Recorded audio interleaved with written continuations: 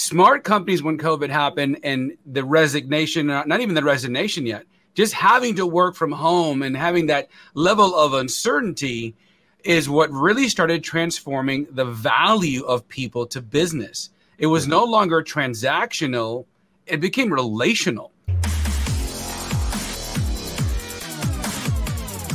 And welcome to another episode of the Freedom Media Network podcast. I'm your host, Kurt Mercadante. We have yet another wonderful guest for you today under the overall heading of freedom business. But, a lot of people hear that word freedom and they automatically think I'm talking about entrepreneurship. Well, today we're going to talk about companies of all shapes and sizes, mid-level, small, manufacturing, etc., and how you can build freedom within any size business. And our guest today is a friend, a client, Rico Pena of Pena Global. He has over 25 years of experience working with individuals, businesses, and Fortune 500 companies around the globe. He's a dynamic bilingual consultant, facilitator, author, and business development specialist. By the way, he's also an incredible chef. I want to hear more about that today. He works with executives to define, hire, train, and develop high-performing teams and high-net-worth business models. And his new book, by the way, he wrote a book back in, I believe, 2010 called The Client Nation, Their Perception, Their Profits. He's a former Marine, and he's trained, facilitated, and presented on 6 continents and to more than 100,000 people in the last 23 years. His new brand spanking new book, which is wonderful, we're going to discuss today, is It's Not Business, It's Personal: Strategic Conversations for the Next Gen Leader. And in this book, you learn to treat virtual demands and uncertainty, which we're seeing a lot of today during this COVID era, as a motivation to increase productivity and employee engagement. You'll learn to master difficult conversations and be rewarded with the responses you need. You'll learn to establish trust and clear communication across your team, make a positive customer experience, whether you're working from home or at the office, and read customers' minds, it's not magic, folks, and behaviors to increase closing ratios. Rico, thank you so much for joining us on the Freedom Media Network. Kurt, it is an honor and a pleasure. Thank you so much. I don't know how I'm supposed to stand up to that massive introduction. I think that's the best introduction I've ever had. So thank you for being here. It's an absolute pleasure. Well, and you're lucky because I didn't have to re-record that introduction. You didn't witness me falling all over myself. Well, thank you so much for being here today. And the name of your book is It's Not Business, It's Personal. And at the heart of your book and at the heart of what you do is people. And there's 3 P's that you like to talk about, right? People, performance, and yes, profits. So can you talk a little bit about things have changed over the last 2 years? They may never go back to the way they were pre-COVID. We have the Great Resignation. We have a lot of things. And there were a lot of folks who, quote unquote, leaders, bosses, right, who paid lip service to the word people, right? Well, maybe it's a good PR trick. It's something I got to do. It's kind of like check the box. I'm sure you had people who said, Rico, come in, I got to check the box. Yep. That's changed over the last 2 years. And people has really... Your people, how you treat your people, has really become central to not only retaining them, but to building a business that can even, we see this in the NBA. They can't even, sports teams can't even field people on the team. Businesses can't even open because they can't get people in. So can you talk about that, how you've seen that focus on people change from a tick the box type thing to it's really central to build a thriving business? I think what ended up happening through the COVID, it accelerated where business was going inevitably due to the consumer's change on being more friendly to being home and employees, especially the next generation, wanting to work from home. So COVID accelerated what would have happened maybe 5 or 6 years from now. Smart companies, when COVID happened and the resignation, not even the resignation yet, just having to work from home and having that level of uncertainty is what really started transforming the value of people to business. It was no longer transactional, it became relational and across all fronts because it happened to everyone at the same time around the globe. So really smart companies started to recognize we need to communicate more than we often have because they're at home. They're in a place where they typically don't work and everyone's there, kids, dogs, Look at what is now acceptable on Zoom, right? The cat goes past, you have kids crying, and it's now part of business. But at the beginning, it wasn't that case. So really smart leaders recognize we need to pay more attention to our staff, our employees, let them know where we are, where we're going, or we may have a mutiny on our hands. Well, they still had it. It's called the resignation. But it's not because of what good leaders and companies did. What really happened in the hundreds of leaders that I spoke to is that priorities changed. And the companies that are aligning to those new priorities, both from a consumer base as well as their teams, are the ones who are thriving today. There's one company, a large company who has employees around the world, realized very early on, and I think about 6 months once the pandemic hit and everyone realized we're not really going anywhere, that made some massive adjustments in communication, working from home, providing new groups and services and things of that nature. They became really employee focused versus consumer focused. And that is now they're leading in their market because employees want to stay, want to work, because those adjustments were made very, very quickly, as opposed to companies who are now falling behind. They're either out of business or they're struggling to find top quality staff and employees. Can you tell our clients a little bit, or our listeners and viewers, and by the way, I'm not going to argue if any of our listeners and viewers want to become clients, but can you tell our audience a bit about Peña Global and the types of businesses that you work with? So we work with medium-sized companies to somewhat startups. 5 to 10 is our smallest, all the way up to 250 employees. And where our expertise comes in is more of a bespoke service on how you hire, how you train, how you manage your teams to generate the highest level of profitability. And that, back to what you said before, it's about process, people, and profits. What I find too often is that most companies, when they're growing, especially fast growth, when you look at the healthcare industry that grew so quickly because of the demand, they were just hiring whoever they could. Well, now they're hurting because either people are leaving or they didn't have the skill set, or now they're burnt out. And leadership has a hard time being able to upskill the key people that are there. So what our services bring is understanding the process. We tend to forget if you have the right process that generates a desired result, then you just need to plug in the right people who can do that process naturally. And so we look at your onboarding. Are you onboarding the right people, especially right now where you're having to pay a higher price than you did 24 months ago? And right now, if you are looking for a job, you're in the cat seat. You can really ask if you have the skill set and the resume and the background. So are you really hiring the right person beyond skill that fits the culture, but also aligns to your values that attracts the most profitable customer? But now you hire the right person. Are they fitting into your culture and your team? And can your leaders manage effectively to bring the best performance of that particular individual? We tend to forget that till it's too late. And then finally, are you providing the number one customer journey, especially with the new trends, the new adjustments, the new changes that maintain or attract new customers, and they're getting the experience that keeps them there? What I've noticed in the last 6 months for a lot of companies, consumers are making better decisions or profitable decisions or financial decisions based on the experience, not necessarily product or brand. Brand might get them into the door, but right now they know everything can come to my home. There's a lot more options online that if the experience isn't there, why would I spend my money?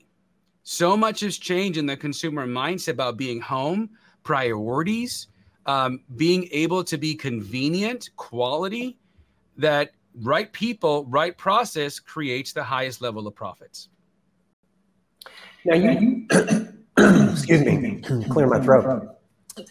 You work with, I know you work with some, for instance, some hospitality in terms of restaurant groups, but also manufacturers.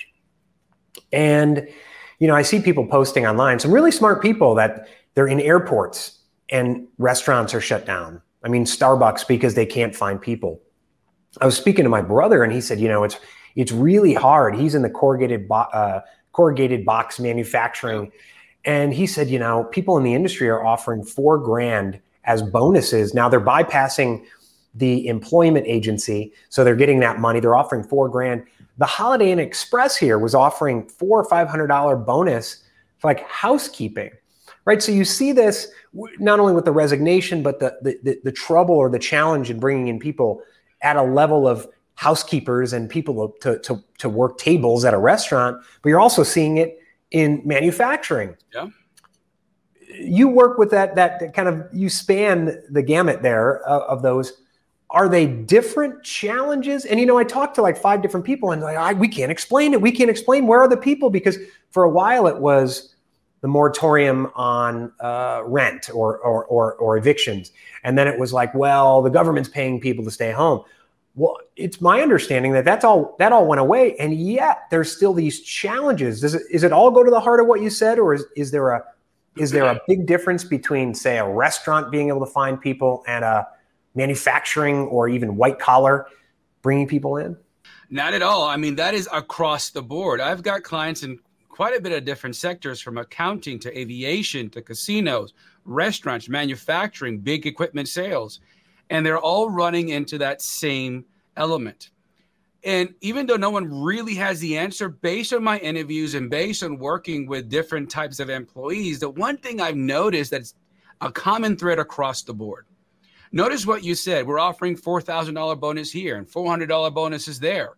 The individuals that I'm looking at and interviewed, or if you look at the caliber of employee you're looking to work in those positions, for the most part, they're not really driven by money, but you're incentivizing them by money. And a great example is if look up Gravity Falls. This is the CEO, I think it was like 4 or 5 years ago, decided to pay every employee a starting salary of $75,000. And that became the reason that he noticed a lot of his employees at 30 or 40,000 were stressed, not performing at the highest level. So he started looking at what point do most individuals stop stressing about money? And that was at that $75,000 level. So he lowered his to 75. So everyone starts at 75,000, but he didn't stop there. The culture that he created is almost like an entrepreneurial culture. Ideas, concepts are encouraged. So where most companies are struggling to find employees, he's got a waiting list of people wanting to work for Gravity Falls. They've quadrupled their revenue through the pandemic. And it wasn't because just of the 75,000, that's an initial, but the people stay there because of the culture. So when I look at hospitality, and a lot of the positions that you're talking about tend to be hourly. And you got to go back to, in the book, we talk about Maslow's hierarchy of needs. Mm-hmm. And this is the hierarchy of needs that people need to achieve at different levels to move from one level to another. The basic being food, shelter, even now Wi-Fi and cellular service is a basic need, right? And until those needs are not fulfilled, they're not going to look for the next or the next or the next. So what happened? When you got home and you were in COVID and you couldn't go anywhere, the perception of having to go to the higher level of needs, whether it's money, whether it's comfort, whether it's popularity, whatever it was, changed to the basic needs. So companies that are able to hire at a higher level are cultural first, aligning to those needs, but still being able to provide a financial ability to sustain those elemental needs that they need. The first top 3: psychological resources. I have it right here: psychological, safety, social, and esteem. If you are not able to align that, especially for the next generation, I saw that in the hospitality, college kids, high school kids, even career servers, they took a step back going, do I still want to not have weekends, work 20 hours, and barely make a living? Everyone's perception of, okay, this is a reset for me. What does joy mean to me? What do I want to do? And companies need to think about, how do we incentivize differently? Smart companies are incentivizing across the board: days off, working from home, healthcare, childcare. There are different ways to motivate and incentivize people. And I'm seeing the 25 to 35 looking for more experiences than revenue. They're taking vacations instead of giving gifts. So I think we still are trying to figure a lot of this out. But because there's such a high level of uncertainty with COVID and now Omicron, and, are we going to be in business in the next 6 months, that what we are forced is all of the potential workforce down to those basic needs. And if they don't feel confident I can fulfill those basic needs, I'm either going to provide it for myself or find a company that I know will be around and I don't have to worry about it. It's so interesting, over the last 2 years, seeing, 2-3 years ago, I talk about the word freedom, and companies would step away, right? Because they'd think freedom, entrepreneurship. No, we don't want freedom. But a lot of the things you mentioned, from gravity and more entrepreneurship and giving a little more autonomy and ownership to the employees. But then you even talked about 25 to 35, you're wanting that experience and wanting more joy. But also as the work from home, we have a friend whose husband, they're up in New Hampshire, and he loves his job, but it was like a 2-hour commute. I need to have to work. Well, he realized being home, I could see my wife. There's a certain amount of social interaction with people in the office that's good. However, people also realized without some of the needless meetings and water cooler talk, I'm done with my work at like noon, and now I can spend time doing something I want to do. They have it's like blood in the water. They taste a little freedom. Well, they're doing going back into the office, and he said, I love my job, but I'm quitting. Because he realized he needed some of that freedom. How have you seen a shift, and how can employers help instill is not a word, because you can't instill freedom, right? But allow more freedom amongst their employees?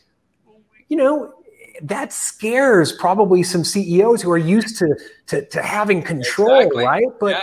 But is it necessary? Those next gen leaders that you read about in the book are going to have to learn how to manage and be true leaders while allowing some freedom amongst their teams. Yeah, you hit at the core why I wrote the book. I mean, this was 10 years of constant training and hearing the same challenges, whether it was someone that had 25 years of experience and now they have a much bigger team, or a younger leader who rose through the ranks, was a top performer, and now was giving a management position. How do I handle a team? It's amazing to me, the more I interviewed and the more I worked on this book, to recognize that most of the leaders and most employees spend more time in training about product and service than dealing with another human being that they're trying to sell to, or leaders trying to communicate to. Organizations don't recognize the importance that the same amount of training you're giving for product or service, you need to give for leadership and management skills, because now they're dependent on an entire group. So freedom, as you were talking about, Kurt, is when they got that taste, that 2-hour commute, I no longer need to do so. Before COVID, I needed those 2 years to move up into my career, so eventually I can either retire or achieve the level of freedom I am planning on. So the desire for that freedom didn't change the end goal. The avenue to getting there is what changed. So when I work with new leaders and new organizations, they got a new team, especially during COVID. And some of them had even seen their teams physically. They've only seen it through this medium, virtually. One of the things I started to work with them is, back to the Maslow's hierarchy, is understanding you need to work with them and understand what is your why. And Simon Sinek made this beautifully. Not your why for 5 years in retirement. What is your why for the next 30 days? What is your driving factor that you need to accomplish? Now, together in a collaborative way, let's put together a plan with whatever they're doing, whether it's sales or customer service, that helps you achieve that for 30 days. Now you have buy-in, but it's collaborative. The second challenge that a lot of new leaders that I notice around that freedom element is they felt the pressure from now their new bosses to get their teams to perform. But all they knew is how I did it. Well, as you and I know, not everyone's the same. So when we start looking at assessments and analysis, when we start looking at behavior, listening, and communication, those are all skill sets that a lot of these new leaders require to build that trust in that team to be able to understand, what does freedom mean to you? How do we improve performance? But how can I lead you effectively for that? Mm-hmm. They didn't have the skill sets to that. So what organizations are now struggling with, exactly how you articulated, they got a taste. I don't want to have that 2-hour commute. I don't want to be on that train. I don't have to deal with parking. I don't have to deal with the cities. I like working from home. And new stats are showing that those who were really good in the office, self-managing, are performing at a higher level from home. But there's one challenge that I want to tell every business owner, executive, or CEO. The problem with those high performers is they don't know how to turn it off from home. Meeting after meeting after meeting, where they could take a break to go to lunch. That 2-hour drive is a way to kind of leave work at work and be able to come home. They need to have guidance and leadership that you need to take time off, put your calendar off, respect that calendar, don't work on weekends, because now there is a mental health and physical health issue. And those top performers start to think about, if I'm not doing something, I don't think I'm getting the results I'm looking for, and I want to make sure my bosses know I'm still producing even though I'm home. Yeah, that was I've been work from home kind of on my own since 2005. Mm-hmm. And way back then, turning it off, even feeling guilty, right? Because when you're used to working in an office, it's like my dad raised me with this mentality, right? First one in, last one out. Right. Yeah. And so a lot of times, and then I worked in political campaigns where it's like, we're working hard at midnight. No, you're not. You're drinking beer and eating pizza, right, but you're at the office. So what I learned to do was fill the time with busy work or just more stuff. And then I burned myself out. And so now it's so interesting that even non-entrepreneurs have to learn, like you said, to shut it off, because you're less effective. Well, you're less effective if you're dead, right? Right. You're less effective if you're not healthy, if your relationships are horrible, if you're, I just read a great book, Leadership and Self-Deception, that kind of went to that heart of, they call them in and it's like, hey, we're going to deal with some things that help you with relationships here in the business. But, it had some breakthroughs with his wife and his kid as well. So you mentioned that there are teams where the people have never met in person. I just talked to a company, they're in marketing, they're in Minnesota, and we were talking about they're going to come down here to Phoenix, and I was maybe going to do a facilitation at their retreat. It's the first time their team members have ever met in person. Now, this company is by design. They have people across the country, but there's companies in the same city in which the people have never met each other. How do you work with a company, and how do you recommend to those leaders because relationships at work are important, but if we have meetings like this, let's say you have a meeting at work, and let's say it's a useful meeting, not one of the many useless meetings that companies have. You leave the meeting, you and I leave the meeting, we have our coffee, and there's 3 minutes of chit chat on the way back to the office. Now you turn off Zoom and then you're done. Yep. How do you counsel leaders to help their people build healthy relationships with one another in a virtual world? Great question. The number one challenge for any leader, any organization, is getting this one thing right: communication. What I find at the core of every team performance, business growth, or loss of revenue is the lack of clear, consistent communication, or the inability to communicate and articulate in a manner that people understand your point of view. One of the sayings that I have is that in order to change your perspective, you must change your point of reference. Well, how do you do that in a virtual world? Well, the one thing that I work with leaders is, instead of guessing, let's use science. So we use very robust assessments to identify behavior, motivation, best ideal environment, communication, words. I mean, we get really in depth. And we use those tools to train leaders on how to conduct different meetings and communicate effectively either in the meeting, after the meeting, or pre-meeting. For example, for any leader listening to this, you probably will identify quickly in your head certain people that I'm about to identify. There are some individuals that are very, very social. They love to talk. They're the ones by the cooler. They're the great people in the party. They bring all the energy. They're very social creatures. Well, if you have a Zoom meeting and you start it on time, you've probably experienced those individuals wanting to talk or interrupting, going down rabbit holes, because those individuals need personal contact. So how do we mitigate that? Well, you invite those individuals 15 or 20 minutes before the meeting and just socialize. Because like a pressure cooker, they need to have that interaction and catch up with non-business related elements. That's how they make that connection. That's how they feel comfortable and they start to listen to business elements. Now, on the other side of the spectrum, you have probably a lot of employees who are, let's get to the bottom line, let's get results, or very detail oriented. Well, the detail oriented and the task, you want to send them an agenda and give them points for them to interact in the meeting so they stay focused and engaged. For the detailed, they need to know what's the meeting, what do I need to be prepared for. Some of them will show up 50 minutes early, some of them will be on time, and they expect the agenda to be fulfilled. Now you got everyone engaged. And number 3, which most leaders struggle with, you should be asking more questions and talking less so that the staff is engaged and you can hear where they are, what they need, and what points you need to interject to make sure they're going down the path you want them to. But the more engagement you get, the more focused there are in your meeting and why they're there. Too many leaders think you go into a boardroom, here's what I want, we have a briefed out conversation, and you leave.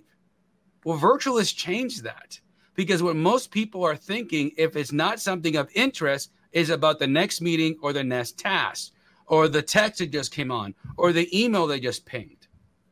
Focus equals currency. And the only way you get that currency is through either notoriety or communication, constant collaboration and communication. So if you're a leader doing those things and then understanding through a report or analysis, who am I communicating with? How do I adapt my communication style in order to make these meetings more efficient? You're going to see productivity increase. And then afterwards, those social, you should be on the phone with them. You should be having one-on-ones with them. And therefore, they feel that they're still part of the team. You're giving me PTSD from a former client and employer who used to have these Monday morning meetings. Right. And the meeting was, the first half hour, maybe 40 minutes, was going through the boss's schedule line by line with like 15 people sitting around listening to it.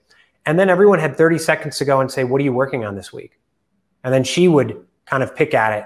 And then it would be lengthened by the people, probably with a calculating behavior style, having to hear themselves. And so they would lengthen it because they just needed to add something that was actually just repeating something somebody just said. Right. And it was like, how much more productive could we be with that hour, hour and a half, in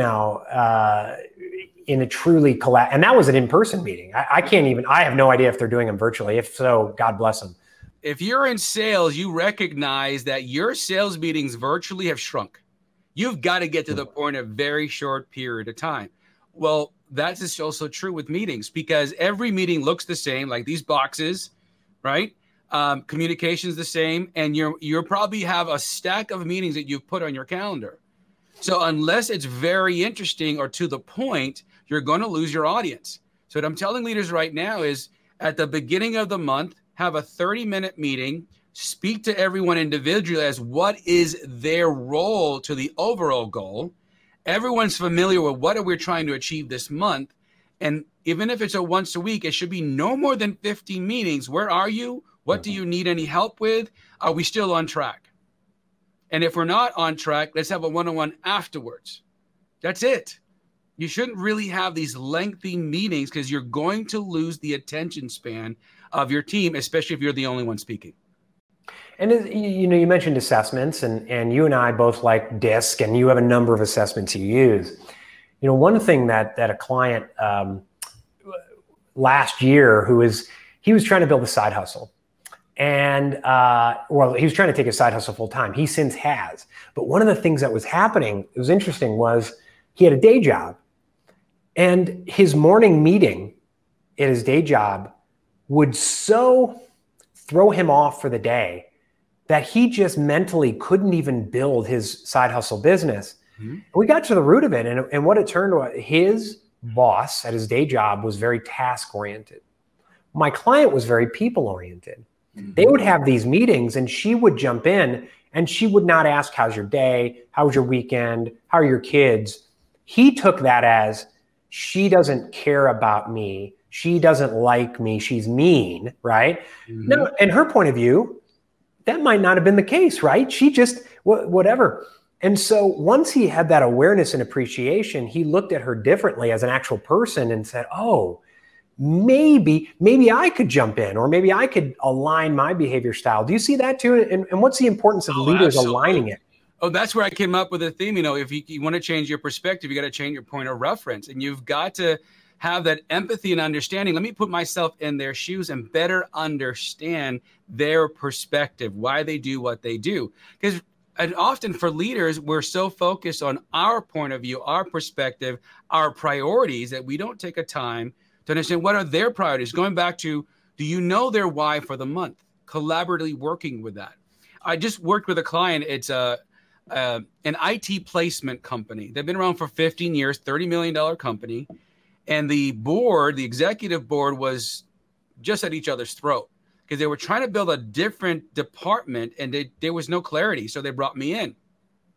Took 2 days, but we got to the root and the cause of things. So you have the CEO who is the inventor, the creative, the outgoing, a high-driven individual who say, let's just try this and see what happens. Not understanding that's a ripple effect throughout the entire department.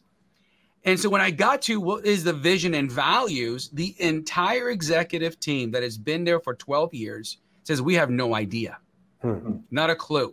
So as we work towards understanding communication, perception, and why certain values were important, the CEO finally recognized, and I asked him, why did you start this company? He said, I started this company because I wanted individuals who in the regular market didn't have the opportunity to grow in this field. So he created a training mechanism, a positioning mechanism, an ongoing place where they can work and grow their skill set. The entire executive was saying, that is the first I've ever heard of it, and that is something we can get behind in. Now we know why we do what we do. But every individual had a different reason based on their behavior styles, their values, and their communication style. Mm-hmm. So that's why when we bring in the assessments and we work with boards, we work with teams, we're looking at all those little nuances, training leaders. This is what's important as a culture. This is what's important to this individual and how it aligns to your overall vision and mission. Mm-hmm.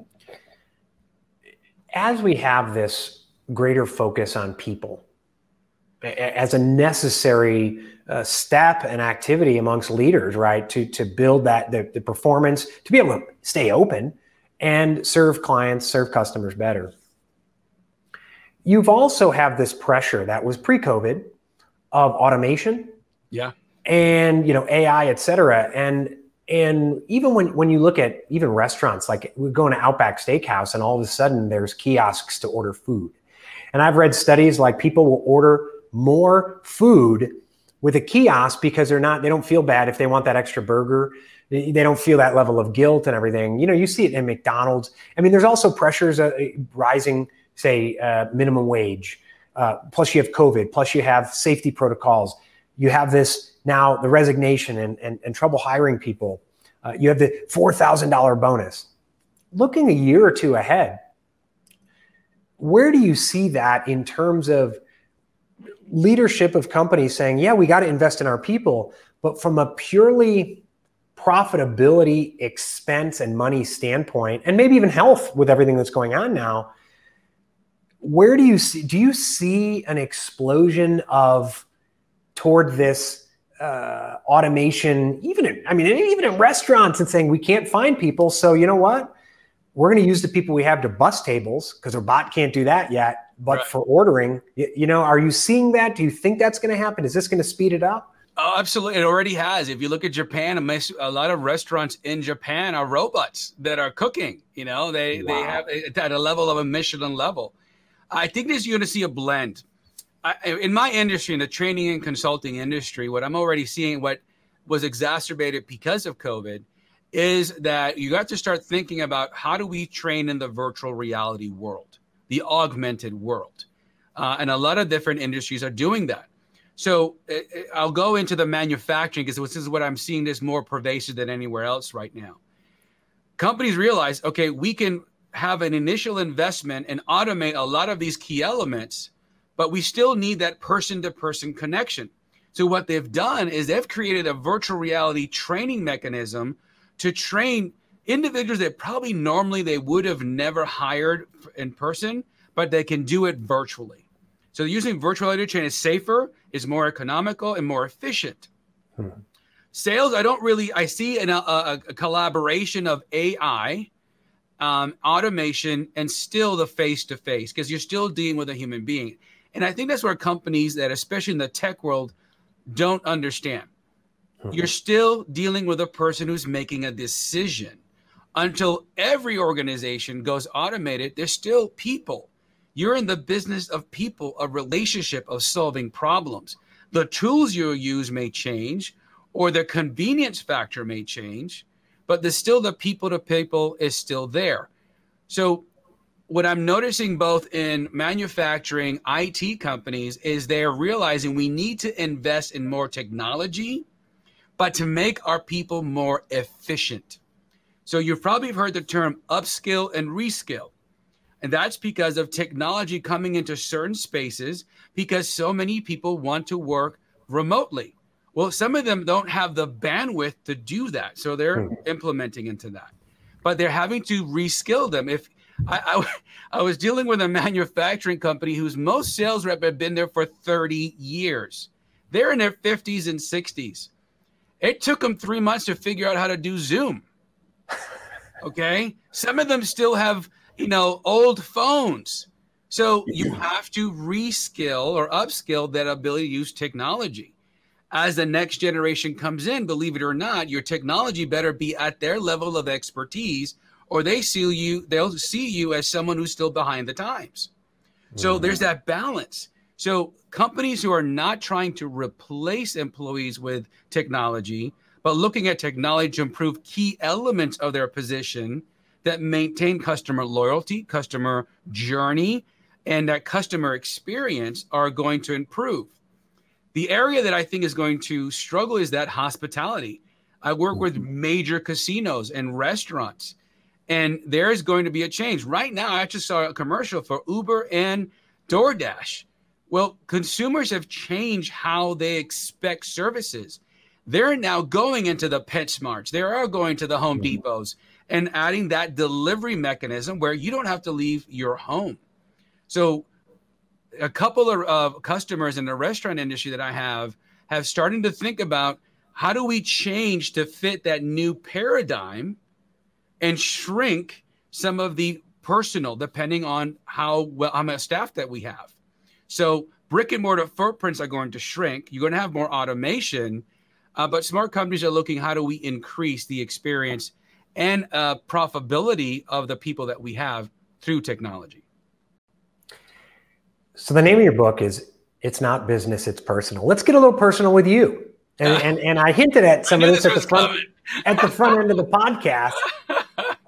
U.S. Marine Corps, former chef. You've sent me some pictures that are just like mouth-watering pictures, and now you're helping people, with performance and people and going in there. How did you get from the U.S. Marine Corps to being a chef to what you're doing now? Wow, that's a loaded question. I think at the core, I remember in high school, I was always driven by being the best, but also not because of wanting to have the accolades, but I always felt a drive to help people, to always be there with people. I had a natural knack for that. the Marine Corps really fine-tuned that understanding of both leadership, performance, and how to work with a team, putting that team first, how you are dependent on your team, but they're dependent on you in so many different ways. There's that collaboration. When I got out of the Marine Corps, I grew up with my grandmother and my mom. They're both exceptional chefs, and I had a love of food. So my first job in high school, I was training to be a chef. Out of high school, my first job was working in the kitchen. It's what I really knew. And I've had a passion for it. And I think it goes back to when you think of Thanksgiving or any meals, that's why in sales, we always go to dinner, and that's where you close the deal. There is something about sitting down and breaking bread that people's defenses get down. You can have an honest conversation. You can really connect with people. There's something about food and that environment that it's always been near and dear to my heart. My favorite holiday is Thanksgiving. I have my entire family come to my house, and I'll cook throughout the entire time. My family does not have to worry about the kitchen while they're here. And it's my joy to sit people communicating, different generations. My father-in-law's 90, talking to his granddaughter who's 17, right? Because of the food. So that to me was really near and dear. And that just evolved into being an entrepreneur, having some great mentors that got me through different things, having personal relationship with my daughter and how these assessments and communication, emotional quotient, all of those things transform how I parented. And then translating that into business, watching these young leaders who are hungry, who have a desire to do better for their teams and have a totally different perspective of how things should be done, rightfully so. That's the evolution, but don't have the tools and skill sets to really meet their best self. So that to me is my passion. That's why I wrote the book on it. That's why it took 10 years. I didn't want to write another book. But all my clients, including my family, said, you're dealing with this on a regular basis. I saw a need. And I wanted to impart those 10 years of not just ideas, but things that have worked. We have proven that process. And I want to set the next generation for success. And if I can get one person that, because of the book or because of the way we train and our consulting, our tools, whatever we use to elevate and be able to perform, then we've done our job. That's wonderful. When you were talking about Thanksgiving and food and bringing people together, I thought, we recently had an untimely passing in our family, and it was my sister-in-law and her mom. They were a classic Italian family. Yeah. And my mom was there when they shared the news with my sister-in-law's parents, and they're in their 90s, right? Italian. And, different people deal with news in different ways. Well, my sister-in-law's mom apparently got up and started cooking. And it was like, people are going to come over. I got to cook. And it reminded me of The Godfather. You remember all of a sudden the war starts and they're going to the mattresses. And so Clemenza gets up and he's cooking the gravy. That big pot, Yeah, and he's like, people are going to come over. People are going to come over. It's so fascinating going back. For those who just celebrated, Christians who just celebrated Christmas. I mean, one of the Last Supper and the whole thing of breaking bread with people. Yeah. It's deeper than just the meal and it goes to that heart of people, right? Exactly. And that's the connection, and at the end of the day, when you look at the root word for communication, the Latin word, it means community. Communicating, connecting with people, start with how we communicate, how we connect, but more importantly, how do we understand each other's perspective and respect that perspective. And I know there's a lot of pressure and a lot of uncertainty, a lot of anxiety because we don't know what's going to happen next. But I believe that as leaders, it is our job to provide the best life possible, the best experience and culture possible so that our teams can fulfill their dreams. That is why we were made to be leaders. And for that, we need the right tools and the right abilities and skill sets to do that efficiently beyond revenue, beyond all of the accolades that come with that. True leaders understand that, and it starts with communicating in a manner that brings everyone in and everyone can feel part of something. That's wonderful. Rico Pena, the book is It's Not Business, It's Personal. Strategic Conversations for the Next Gen Leader. I just gifted a number of copies to some of my clients. We're going to link to the book where you can go grab it. in the show notes. Rico, people listen to this and they're like, I got to learn more about Rico. I got to get in touch with him. What's the best way for them to connect with you? You can visit our website, www.pennaglobal.net. You can actually email me, rico@pennaglobal.net, LinkedIn at Rico Penna. And Kurt, for your listeners, in January, we're going to be releasing a lot of training videos based on the book where leaders can actually apply these tools. We talk a lot about things and we provide a lot of know-how, but a lot of things that were not made in the book, we're going to be creating now into different videos that you can do at your own pace. And we'll make sure to release it to your listeners first before it goes out into the market. So reach out to me if you have more information. Kurt, it has been an honor and a pleasure. Thank you so much for writing that amazing foreword, for all your support. You're an amazing person. And to anyone listening here, if you want to take your business to the next level, if you want to understand who your customer base is and how to reach out to them, you have to talk to Kurt, because we wouldn't be where we are if it wasn't for working with Kurt. And that is the honest truth. Well, thank you, Rico. And likewise, anyone out there who's a leader, maybe you're not a leader yet, maybe you're just a boss and you want to be a leader. You want to be one of those next gen leaders. Get the book. Yeah. Contact Rico. We're going to put all his links in the show notes. When you release those training videos, we'll come back. We'll put those in the show notes as well. Rico, it has been an honor and a pleasure to have you on the Freedom Media Network. Same here. Thank you so much for having me, Kurt.